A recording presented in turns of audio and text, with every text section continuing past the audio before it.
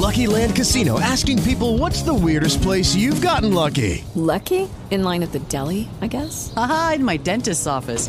More than once, actually. Do I have to say? Yes, you do. In the car before my kids' PTA meeting. Really? Yes. Excuse me, what's the weirdest place you've gotten lucky? I never win and tell. Well, there you have it. You can get lucky anywhere, playing at LuckyLandSlots.com. Play for free right now. Are you feeling lucky? No purchase necessary. Void where prohibited by law. 18 plus. Terms and conditions apply. See website for details. Welcome to the best of the Nick Brown Show, an on-demand audio presentation of RedPeachSports.com and ESPN977.com.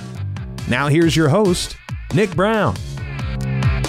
Welcome back to the Nick Brown Show, and you hear War Eagle. We're going to go to Auburn's second famous alumni behind Bo Jackson. That's Lyn Scarbrough from Lindy's Magazine, where he gets a weekend off because the Auburn Tigers are open today. Lyn, I hope you rest and enjoy college football today. Hey, yeah, well, of course, we don't ever get a weekend off. As you know, I'll be covering games long distance. I do get to avoid a road trip, so that's a good thing. But we cover them all and write. I write columns every week about other stuff, so you know that. But you're right, it's a rare time that I don't have an assignment with a press pass to have to go to a ball game. So it is a little bit unusual time for me. And it's we've reached the middle of the season, and some things you always at this point can kind of project ahead and see where you're looking for bowl projections, how your conference is going to do. And then we got another unique situation kind of in the way games are playing out. You and I have talked about before, and I'll talk about in a minute. But I think with Mississippi State's loss last night, and I don't know how many people stayed up to 1:30 to see the end of the thing. I did, but I did too. And it's a game that could have won. Lost it in overtime. For anybody that doesn't know yet, in double overtime out in Provo, lost to Brigham Young 28-21. It looks to me like that Mississippi State. I don't see really a path where Mississippi State qualifies for a bowl. Just being realistic, and I know we got some State fans in the audience, but you got to be realistic about the way it looks. Over on the other side, I don't see a way that South Carolina and Vanderbilt qualify for a bowl. I think it's no better than 50-50 probably that Kentucky and Missouri qualify for a bowl. But I think we're three of the teams probably are not going to make it, and realistically probably at least a couple of more. That would leave the SEC with say 9 to 11. But I believe every team in the West will qualify, other than Mississippi State. And of course Tennessee's going to qualify, and you're going to assume that Georgia and Florida are out of the East, which would give you 9 teams, and that I think we got 10 bids, so we come close. And so interesting the way that's okay. That's developing right now, so you can kind of project how that's going to turn out. Talking with Lyn Scarbrough from Lindy's Magazine. Lyn takes you to 10 every Saturday morning on the Nick Brown Show. Lyn, I was rather critical and harsh on Mississippi State this morning. I think, first of all, great job with the uniform combinations. They have certainly turned into the Oregon Ducks of the SEC. And now here's the critical part of it. I know first year post-Dak Prescott, it's just tough to replace what a great quarterback, arguably the greatest player in Mississippi State history. I understand that. What I don't understand is, in my opinion, you're in a Power 5 conference. You're behaving like you're a group of 5. I just don't remember or recall seeing many in modern-day era, many SEC teams playing a game on a Friday night with your out-of-conference games the way their schedule has been this season. Well, the scheduling, we've questioned that, and I don't know, and I want to say this, Scott Strickland, the AD at Mississippi State, who will be taking over at Florida in just a few weeks, longtime friend of mine, and considering extremely confident. I think he's done an excellent job at Mississippi State. I think he'll be a good change from Foley in Florida, and I don't know if he was responsible for this schedule or not. But during this season, Mississippi State, who is in a rebuilding year, I understand when schedules are made in advance, you can't know exactly what's going to be happening with your personnel. But during the season, in between SEC games, they went to Massachusetts and played UMass, which Louisiana Tech is doing today. And then a couple of weeks later, in between SEC games, they go to Provo, Utah, and play on the road.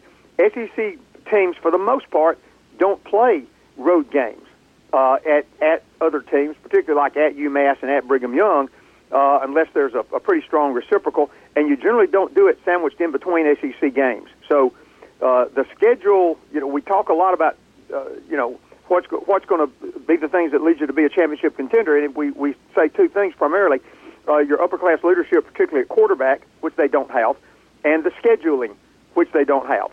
And so both factors worked against Mississippi State this year. And setting up a schedule where they had to take 2 road trips all the way to Massachusetts and all the way out to Utah in between ACC games was not a real good decision.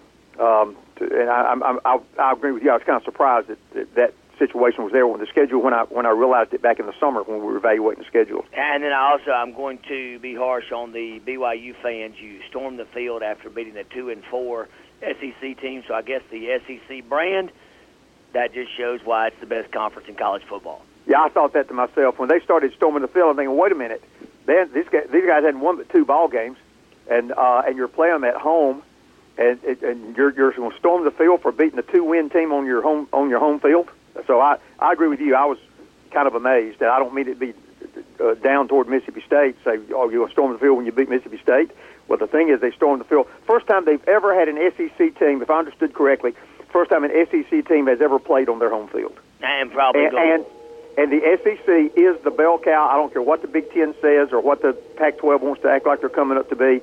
The SEC is and will be the top football conference in the country. So when you knock off an SEC team, then that's a strong thing. But this year, knocking off South Carolina, Vanderbilt, or Mississippi State is not like knocking off Texas A&M, Alabama, or Tennessee.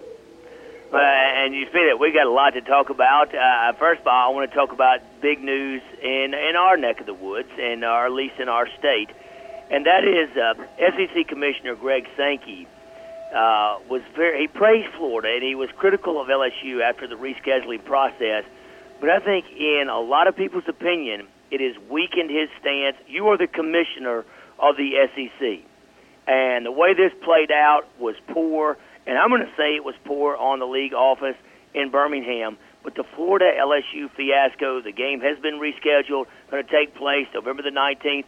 Give Joe Oliva, the athletic director for LSU, credit. He said that LSU would not lose a home game. They had the game scheduled with South Alabama, and lo and behold, they did not lose. He was true to his word. They did not lose a home game. Now we'll host the University of Florida on November the 19th. Well, I'll say this. Of course, anybody in the audience that read my column, I was pretty critical about it, and I was critical with the way the decision was made in the first place, and the decision itself, the way it was handled, and the timing. And I don't back off on that at all. I think the SEC office handled it horribly. I think that I don't know. Again, I was not behind closed doors to know how the decision was made and which schools and which people had what input. So I don't know whether to cast blame at Florida and LSU or not, but the whole thing was handled wrong. The timing was bad. The decision was wrong, and all the public relations after it was wrong. So with that being said, yes, so I agree with you on what you're saying about Commissioner Sankey's office and the way this was handled.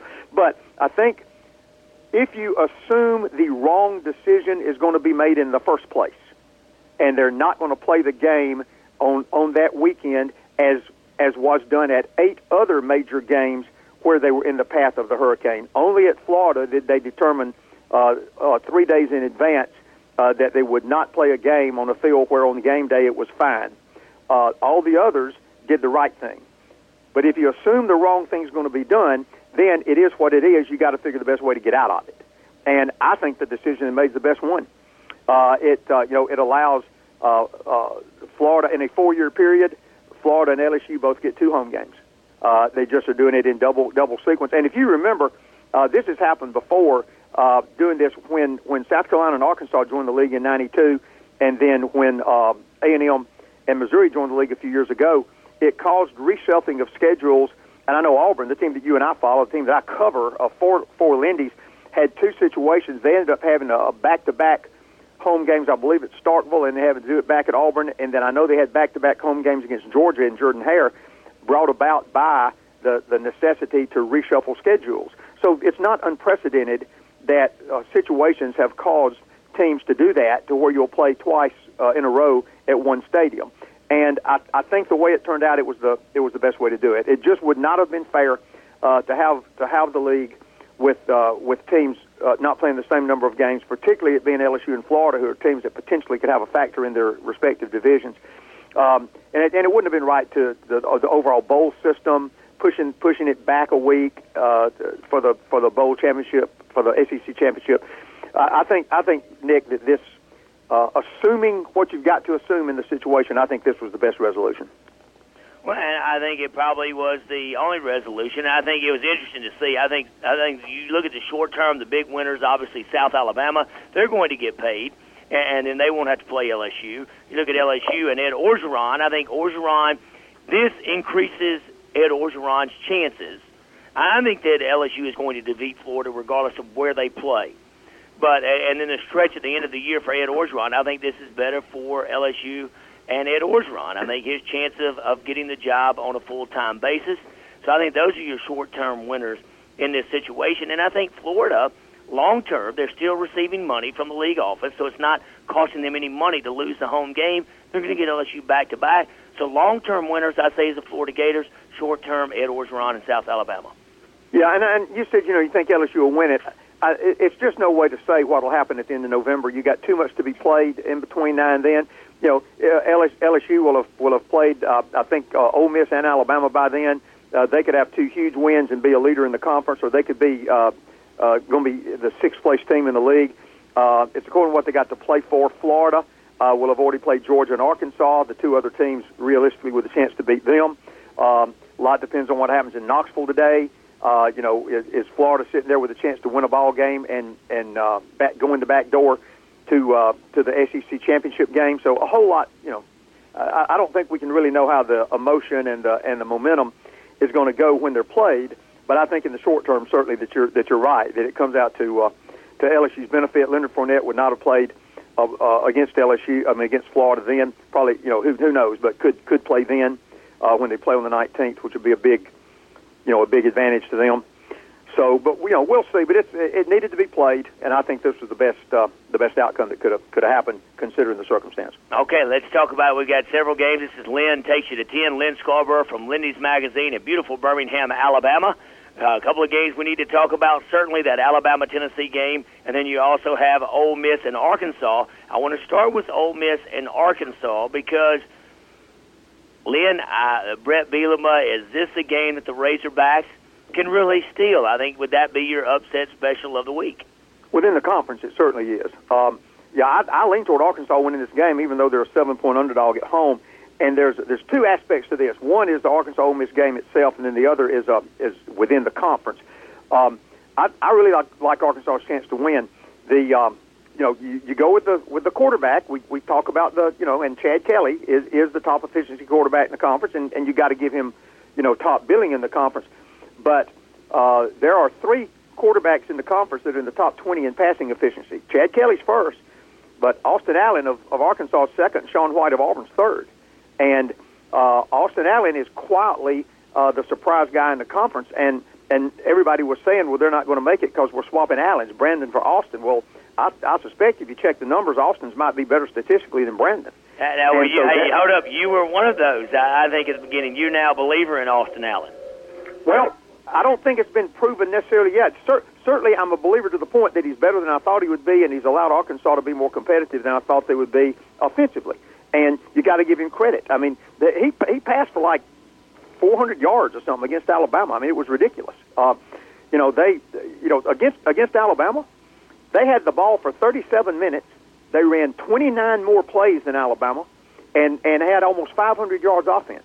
I mean, if you had told me that going in, I'd have said Arkansas would have won the game. They end up losing by 19 points because they can't stop anybody, and because Alabama's defense continues to score touchdowns. But statistically, Arkansas's rushing attack is not up to snuff. It's like 65th or something in the country. But I checked it, and Ole Miss is like 85th. And then you look at total defense, and Arkansas is like 64th or something like that. You're saying, well, that's not good. But you look at Ole Miss, they're 102nd. There's only 26 teams that play football that have a worse statistical record against than Ole Miss defensively. So if defense wins games, that goes to Arkansas. If the ground game wins games, that goes to Arkansas. The home crowd advantage goes to Arkansas. And both teams are in the same position. They're both 4-2. They're both 1-1 in the conference. And I guess this is one I'd be hard pressed if somebody forced me to bet. I don't know how I'd do it because, you look at it and you're thinking Ole Miss, but you really evaluate it. This is a game Arkansas maybe should win. Certainly could win. And within the conference, you've got two interesting things right now in the conference. You've got an upper tier that right now has established itself as Alabama, Tennessee, and Texas A&M. We'll get to that in a second when we talk about them. Your next tier has really got 5 teams in it. One's let's say it's got 6. Let's say you got Georgia, Florida, and LSU, but they don't interchangeably play each other. And right now, Georgia's already got 2 conference losses. So you move Georgia out of there because you got 2 conference losses. But then you've got Arkansas, Mississippi, and Auburn, the 3 right behind those top 3, and all 3 of them are 4-2, 1-1 in the conference, and nationally ranked. And they play each other in a 3-week period. You have Ole Miss playing at Arkansas, then the next week you got Arkansas playing at Auburn, and the next week you got Auburn playing at Mississippi. So those 3 teams play each other in a round robin in a 3-week period, each one of them having a home game, each one of them having an away game. And today is the first one. If either of those 3 teams can go 2-0, then I suspect that's the team that probably ends up being considered probably the 4th best team in the conference, and probably the 3rd best team in the West.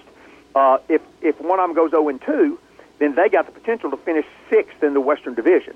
So the equality and the parity of the teams are so close that on a given day anybody can knock off anybody. And so you've got that unusual triangular pairing over a 3-week period head-to-head that is going to, I think, determine the pecking order there of the Western Division. And then according to what happens in the Georgia-Florida game, Georgia could get its 3rd loss there and really be out of the picture altogether. The interesting thing, if Tennessee loses today to Alabama, then they've already got 2 conference losses, and there you got Florida sitting with 1 conference loss, and Tennessee and Georgia already with 2. So that's the reason that the LSU game with Florida is so key, and also they still got to play Arkansas and Georgia, so Florida didn't have a cakewalk, although they maybe don't have quite as difficult as some others, but it's not easy for anybody in the SEC ever. No, you're exactly right. Talking to Lyn Scarbrough from Lindy's Magazine, and I want to talk about real quick. Of course, we got that Alabama game with Tennessee, and we'll focus on that. But I want to say that, you talk about the triangular effect, and you look at Texas A&M. Everyone just assumed that we talk Alabama, the national championship 14 playoff, and I got to give kudos to Kevin Sumlin and Texas A&M. Number one, nobody's really talking about the Aggies. I don't know if it's the way they win, over Tennessee in overtime, but 4-0 in the league. If you looked at the standings, because they're 4-0 and Alabama's 3-0, Texas A&M is at the top. But it's almost like, okay, it's Alabama, then you got a little line, and then you got Texas A&M, and so there's going to be a showdown. Don't skip to that game, but I think that A&M can use that as a motivational factor because you don't really hear people referring to A&M the way they do Alabama. Well, you've got exactly the same situation there that you have with Arkansas, Auburn, and Mississippi, that's what I was saying before. You've got 2 exact same situations. You have Tennessee, Texas A&M, and Alabama who have established themselves as a top tier of the conference, and exactly the same deal. In a 3-week period of time, they each play each other, they each have a home game, they each have an away game, and their records were identical. Starting last week, all 3 teams were undefeated. Tennessee went to Texas A&M and lost. Now Alabama goes to Tennessee today. Next week, Texas A&M comes to Alabama. So you had the extremely unusual coincidence of the way the teams divided out in the hierarchy, the way it's looking like, and then a true round-robin, 3 consecutive weeks, nobody having 2 games at home, nobody having 2 away, getting head-to-head matches. The second one's today, Alabama going to Tennessee. And you say if anybody wins both of those, they're probably your conference champion. Well, Tennessee can't win them both. They've already lost one. However, they can go 0-2 if they lose today, and if they do, then that puts Florida in the catbird seat if they can win out the rest of their conference games. If Tennessee knocks off Alabama, then you got A&M in the catbird seat if they can come into Tuscaloosa and beat Alabama next week. And it's interesting the way the schedule came out this year, so that a lot of head-to-head stuff is going to be determined. And I really don't have a strong feeling in any of it. I think Alabama wins today. I don't know if you're ready to go into that game yet, but I think Alabama wins, and if we're ready to talk about it, I can give you my thoughts on it. Well, I tell you, you take us to 10, and we don't have a show at 10:01, and I know it's probably going to take you 4 or 5 minutes to break down the Alabama-Tennessee game. I'll just say this. Tennessee very much improved. They've survived and not thrived. I was looking for Tennessee to thrive this year. Hey, great job. You look at their record, 5-1, overtime loss at A&M. A&M, a very good team. But Tennessee is injured. And then Davey O'Brien, the player that gets carted off the field, promptly comes back to Knoxville as a protocol for the injury, fails a drug test, and is off the team. Is Tennessee healthy enough, and can Alabama's freshman quarterback handle 102,000 at Neyland Stadium? Yeah, no and yes. You basically got it nailed there. The A&M, while certainly Tennessee could be 6-0 with the A&M game, they also could be like 1-5. They could have lost to Appalachian State. They were mediocre against Ohio. They barely beat Georgia at the end. For two quarters, they struggled against Virginia Tech. Right, Virginia Tech behind 21-0. The Tennessee's good, but they're very, very fortunate to have the record they've got right now. You talk about a team that's decimated. Of the 11 defensive starters that they had in the first game against Appalachian, I think they've got 7 left. 4 of them are gone for the year. 1 thrown off the team. 3 from injuries. They got some other guys that are injured on the defensive side. They had 9 guys that were this week. They had 9 guys that have been playing that were injured. Hurd is going to play today, I understand, but he's not at full speed.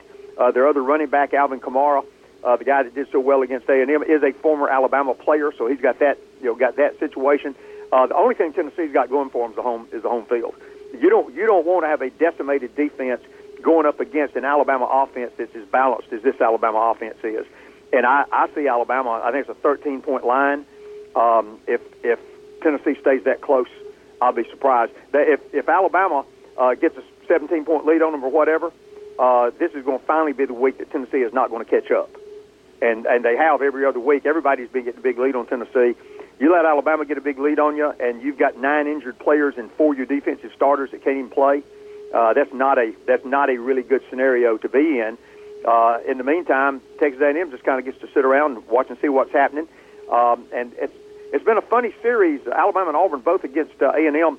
Only one time since A&M's been in the league, only one time has the home team won. Alabama did beat A&M 2 years ago, but other than that, Texas A&M has won every time they played in Tuscaloosa or Auburn, and Auburn and Alabama have won every time they played in College Station. So just another kind of quirk in the way that those series are going. Well, Lyn, I've certainly enjoyed visiting with you this morning. As always, Lyn takes you to 10 every Saturday morning on the Nick Brown Show. I could talk to you and get your opinion on a few things. I think you brought it up with Auburn. I think you look at Auburn going to enjoy the off week, and you certainly don't have to travel, but you're still going to be working. But you look at Auburn at 4-2, but not 2 shabby losses. Texas A&M into Clemson, and again, maybe people are going to find more respect for Auburn after the way they trounced Mississippi State. Well, you know what they do. And the same with Ole Miss and Arkansas. Arkansas has lost to Alabama and A&M, and Ole Miss has lost to Florida State and Alabama, and Auburn's lost to Clemson and A&M. So I mean, that's the thing. Those three teams right there that are in that second tier of the Western Division, second tier of the conference. Those are good teams.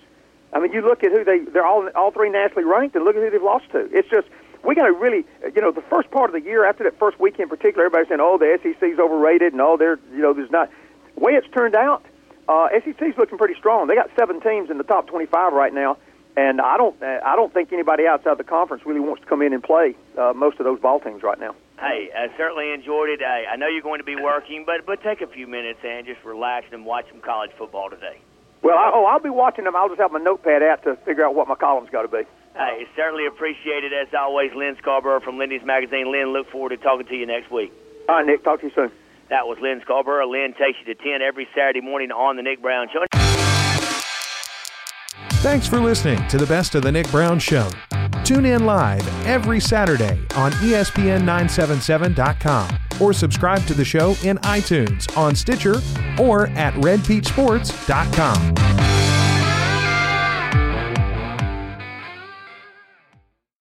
Lucky Land Casino, asking people, what's the weirdest place you've gotten lucky? Lucky? In line at the deli, I guess? Aha, in my dentist's office.